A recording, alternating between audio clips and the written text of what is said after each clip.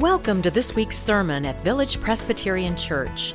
At Village, we seek to be shaped by the life of Christ, to practice authentic friendship, and serve the world. You're invited to join us at either our Mission Campus or our Antioch campus. For now, we hope you hear a word for your own life in this sermon.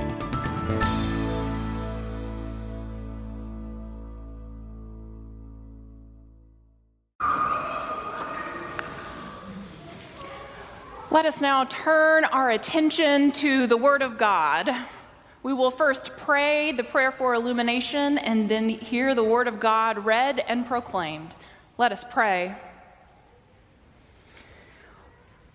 Holy God, grant that the words you speak to us this day may take root in all of our hearts and bear fruit to your honor and your glory. Amen. And now a reading from the first book of John. Beloved, let us love one another because love is from God. Everyone who loves is born of God and knows God. Whoever does not love does not know God, for God is love. God's love was revealed among us in this way. God sent his only Son into the world so that we might live through him. In this love, not that we loved God, but that God loved us and sent his Son to be the atoning sacrifice for our sin. Beloved, since God loved us so much, we also ought to love one another. The grass withers and the flowers fade, but the word of our God shall stand forever. Amen. A couple of weeks ago, I was walking out of the Mission Campus building with a church member whom I'd never met before. It started with that normal but awkward moment where you and someone else are walking down the same hallway, but you don't know each other, but you recognize each other's presence. As I hold the door for this member to the outside, she introduces herself to me. She says, "I'm a longtime member. This is my first time back in worship for 2 years. What a difference being in this place makes," as she motions up to the sanctuary. "Yes," I reply. "There is something that happens when we are together, singing the same songs, hearing the same words. It can be a powerful experience. I hope to see you soon," I say, waving at her. Over the past 2 years, all of us, in different ways, have been asking the question, what purpose does church, both church as in this place, but also church as in time, what place does it have in our lives? Some of you have said to me, "I'm so glad to be in the sanctuary again." Others of you have told me, "I just love worshiping online." And others I know have simply not returned. Today, we are going to talk about what happens when we gather together to worship. During the height of the pandemic, one of you sent me a New York Times article describing just this: what happens when we gather together. Dr. Adam Grant from the Wharton School of Business in July of 2021 describes the happiness that occurs when we gather as social effervescence. He goes on to write, this was a term coined by the sociologist Emile Durkheim to describe the sense of energy and harmony that people feel when they come together as a group for a shared purpose. He goes on to cite, research has found that people laugh 5 times as often when they are with others as when they are alone. Even exchanging pleasantries with a stranger is enough to spark joy. He writes, peak happiness lies mostly in collective activities. I wonder, though, if we come to church only to experience what Dr. Grant refers to as social effervescence. Or I wonder if there is something bigger and deeper that we are longing to experience here. In May, Village Church celebrated 1 year of being back in in-person worship, not solely offering worship online. So some say that we are presently in a post-COVID world, one in which COVID has and will continue to spread for the foreseeable future. Yet we're not locked down like we were in parts of 2020 and even 2021. For a whole year and 2 months, all of us were a part of this permeable, extended, online worshiping community. So it might be tempting for us to think that our generation is the first generation to grapple with the inability to worship at church together. So I want to share with you the story of John. John is the writer of the biblical book of Revelation. In the first century, John went into political exile on the Greek island of Patmos. He too worshiped on Sundays, even though he was not gathered with an assembly of Christians. He worshiped alone, yet knowing that he was worshiping with other Christian worshipers in other places and times. John, while he was on Patmos, trusted that all of them were connected through the body of Christ. Liturgical theologian Gordon Lathrop paraphrases how John understood worshiping in exile in this way. He writes, in the spirit of the Lord's day, the day of the Christian assembly, this exile encounters the risen one. But this encounter is not a lonely engagement with the divine. It is also, from its outset, full of the presence of other churches, the churches in the midst of the risen one, the church held in his hand, the churches to which the letters of Revelation are then addressed.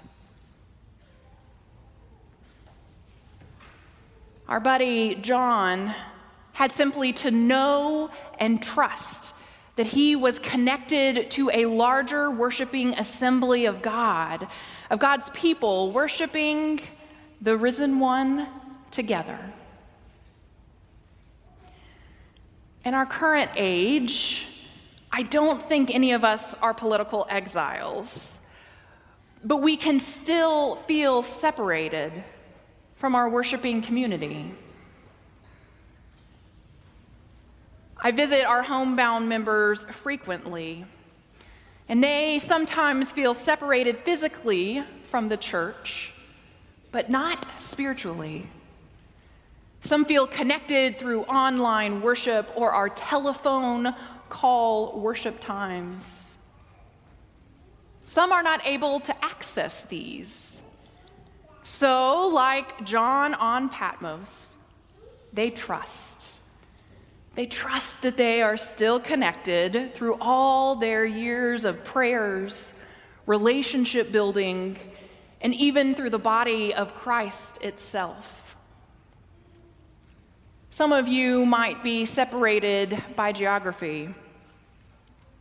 Some of you are home with babies or caring for parents. Some of you might even be working. Yet one of the truths passed down to us through the history and tradition of John on Patmos still remains true. When you are worshiping the living God, whether in person, online, or stuck on Patmos, the worshiping assembly is gathered, and is gathered around you and around the risen one. Because with this assembly, you are witnessing to the presence of the risen one. So you might live in Maryland, but feel just like you're here on the front row. Or our Village on Antioch campus. We know that we are always worshiping with our Southern Johnson County brothers and sisters. Whether Village Church has 2 campuses or 10 campuses, it is not by our own power that we are gathered into one assembly. Although in truth a lot of work goes into it, it is all by the connecting power of God. It is God's work, not ours, that connects us all into the body of Christ. But why? Why does God connect us? What is the purpose? I want to answer that question by telling you about a couple of Sundays in my household earlier this month. You may know that I am married to a pastor. My children were baptized in the church that she pastors, Southminster Presbyterian Church. My children are regular worshipers at my wife's church. A few weeks ago, as I leave my house to be worship leader here at the Village on Mission campus, I realized sitting in my car that I feel sad. And it's not normal for my kids to worship with me in church because they worship right down the street at Southminster Presbyterian Church. So a few Sundays ago, as my wife is recovering from surgery and my mother is here to help us, I was walking out the door and there was still a giant question mark about where my children were going to go to worship, and even if they were going to go to worship.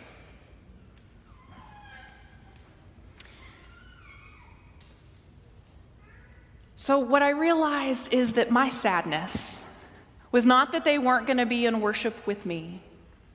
What I realized is that my sadness was that my children were not going to experience the gathered worshiping assembly, worshiping the risen one.